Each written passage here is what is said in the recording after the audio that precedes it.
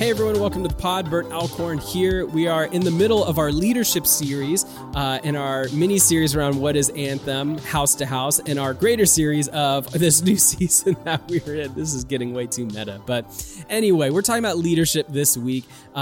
We start off the week talking about eldership and what are the elders' roles in Anthem, House to House. Then we are talking about community leaders, and we actually split this into two parts because there's so much here. So part one was yesterday. That was a bit of an overview of the key responsibilities, and those key responsibilities are one, to provide spiritual oversight to the community, making sure people are cared for in the community, everyone's looked after, everyone's being discipled, overseeing that mission allowance, taking care of communication, administration, all those things. And number two, to reproduce themselves into apprentice. And we ended looking at the first three of 6 must-haves for community leaders. And those first three were that they are gospel-centered, saturated, and transformed. Number 2, they are theologically sound. Number 3, they're committed to reproduce. If you missed any of that, go back and listen to the episode from yesterday and then pick up today, because today we're just jumping right in and picking up the last 3 must-haves for community leaders. And the number 4 must-have for community leaders are they're committed to cultivating a family of disciples on mission together. They're committed to cultivating a family of disciples on mission together. This is a really important one for us as we think about even what it is we're trying to do in these spaces and who are we trying to form and what is this community going to look like? It's going to look like a family of disciples on mission together, and it is the community leader's role to cultivate that environment. This comes from our understanding of who God is, right? God is our Father, we are his family. Jesus is our Lord, and we are his disciples. The Holy Spirit is our guide and sender, and we are his missionaries. So this conviction to be a family of disciples on mission together comes from this beautiful Trinitarian theology, what we believe about who God is and how he interacts with us. That God is our Father, we are his family. Jesus is Lord, and we are his disciples. The Holy Spirit is our guide and sender, and we are his missionaries. So each Anthem community has these 3 identities present that they are growing in. We have this identity of family, that we're children of God who care for each other as a family. We see God as our Father through faith in the person and work of Jesus Christ and the new regeneration brought about by the Holy Spirit. So Anthem communities do life together. We share meals, resources, pain, joy, and care for one another as the family of God. And the beautiful thing is that's the consistent picture of the church more than any other picture throughout Scripture is that of a family. Right? Even Paul and John's language, when they're writing letters, they'll start off these letters like, "Dear son," or "My beloved." And so we see the church is a family. A couple of key texts to research on your own if you want is John 1, 12 through 13, Romans 12, 10 through 16. That's the first identity, family. The second identity are disciples. So we are disciples of Jesus who make disciples of Jesus. So in a nutshell, a disciple is one who is, come on guys, if you've been hanging around Anthem for any length of time, you know this, with Jesus, becomes like Jesus, and does what Jesus did, or would do what Jesus did if he were me. So these communities actively encourage each other in the study of Scripture, learning the teachings of Jesus, becoming more like him, and carrying out his mission in the world. So where we go and what we do is meant to reflect who he is and what he is like. That's what it means to be a disciple, and that's what we're cultivating. That third identity is that we are a family of disciples on mission. We are sent by the Spirit to restore all things to God through Jesus Christ. And so Anthem communities pursue active ways to publicly live out our faith and share the gospel and tangibly embody the kingdom of God in our communities. Right, this is often centered around like a common mission is a really easy one. So maybe grabbing a hold of a local foster care organization, a specific business or organization to partner up with like the City Center or Tender Life or something like that, or just a general neighborhood area. If you got a lot of people who live in the same neighborhood, like make it your mission to be a blessing to that neighborhood. So this value right here is why we give each one of our Anthem communities a mission allowance every month, where we take a portion of our giving from the previous month, split that up to divide it between all the Anthem communities, and they get to have an allowance to spend on people who are far from God. So number 4 must have for a community leader is that they're committed to cultivating a family of disciples on mission together. Number 5, they are committed to leading by example. Or we also talk about this by leading out front, right? We're not asking anyone to do anything that we as leaders are not already doing. We're not asking anyone to go anywhere we have not been.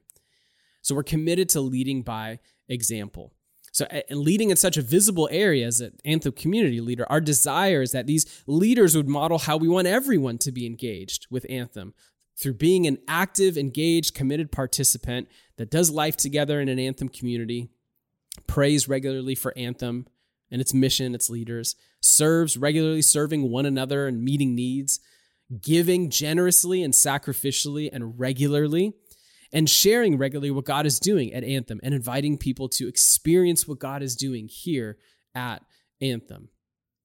So they're committed to leading by example, which means as we are apprenticing these new leaders, we're asking those questions like, you should be in an Anthem community if you're apprenticing the lead one. That's a low-hanging fruit right there. But asking, are you praying regularly for our church? Are you serving one another regularly in the context of your community? Are you giving tithes and offerings regularly, generously, and sacrificially to the church? And are you sharing regularly what God is doing here and inviting people to experience what God is doing here? Because if our leaders are not doing those things, people in our church are not going to do those things. We are committed to leading by example. And number 6 must have for a community leader is we are committed to being fathers. Now, all you ladies that are listening, hear me out. This is an acronym. I'm not saying you have to be a dad to lead an Anthem community. We actually really value the husband and wife leading out of their marriage, the single person leading out of their singleness. We would elevate and celebrate anyone who is taking steps to lead an Anthem community, regardless of gender. Okay, so just a little side there, but it is a helpful acronym because this acronym is kind of a catch-all for everything else that we see as essential in an Anthem community leader, but doesn't have its own like kind of larger category. So committed to being fathers, Fathers. F. They're committed to being faithful, right? Our desire is that a leader has spent some amount of consistent time, typically a couple of months, if not a little bit longer, in a community before leading one and affirmed by their current community leader, right? So we're not going to affirm someone as a community apprentice and a community leader if they're like ultra flaky with just being in one. Why on earth would we ask you to lead one if you're flaky just trying to show up? A, they are available. So faithful, available. If a community leaders are not available to the people in their community, it doesn't matter how qualified you are. You have to be available to the people that you are shepherding. So this goes hand in hand with living life on mission. We have to be willing to sacrifice time and comfort for the sake of the kingdom. They are teachable. So faithful, available, teachable. So being teachable is an imperative for our community leaders because we know we're not perfect and we know we have to be agile and respond and be willing to see where we have not done best, but also just where we need to learn and grow more. We have to be teachable. We must take on the posture of a learner and be able to receive gospel coaching and correction. If you are asking to be a leader, you are asking for coaching and correction. Fathers, faithful, available, teachable, humble. H. At the heart of following Jesus is humility. Putting others above ourselves, daily denying yourself. The great author, writer, C.S. Lewis famously said, humility is not thinking less of yourself, but thinking of yourself less. So good. We want a humble posture to permeate throughout our entire church, and that has to be modeled in our leadership, which means we are not looking for prideful, arrogant, boasting, self-aggrandizing, self-promoting people. We're looking for humble people to lead. Faithful, available, teachable, humble expectant. E, we want to model a posture of expectancy in our communities. An expectancy that God hears us, that God responds to us, and that God actually engages with us in real time. As we approach worship, teaching, community service, mission, generosity, we are confident that God meets us in those spaces and we can encounter the living God inside of us. So faithful, available, teachable, humble, expectant are relational. Making disciples and shepherding has to be done in relationship. We've all lived long enough to know it does not come from information alone, but it comes through relationship. Our community leaders need to be able to relationally connect and assess people and situations well, have a strong and high relational IQ. Without this, it's near impossible to effectively shepherd people. And this is actually a surprising one that actually catches so many people off guard because maybe they have all this knowledge, they're teachable, they have all these other qualities that make them good leaders, but they don't have a relational IQ. They don't have a self-awareness. They don't know how they come off to other people. And so the things that they are trying to communicate gets missed by these other people. And they have a hard time understanding the things that are being said below the table, not just the things that are on the table. This is actually a surprisingly important and relevant marker for good leaders, is that they are relational. And S, faithful, available, teachable, humble, expectant, relational, and sacrificial. Being a leader means sacrificing your desires for the sake of those you lead. This may include sacrificing your time, sacrificing your money, sacrificing your way of doing things, all to point people and lead people to find and follow Jesus. So community leaders are committed to being fathers, faithful, available, teachable, humble, expectant, relational, sacrificial. 6 must-haves for community leaders. Number 1, they're gospel-centered, saturated, and transformed. Number 2, they're theologically sound. Number 3, they're committed to reproduce.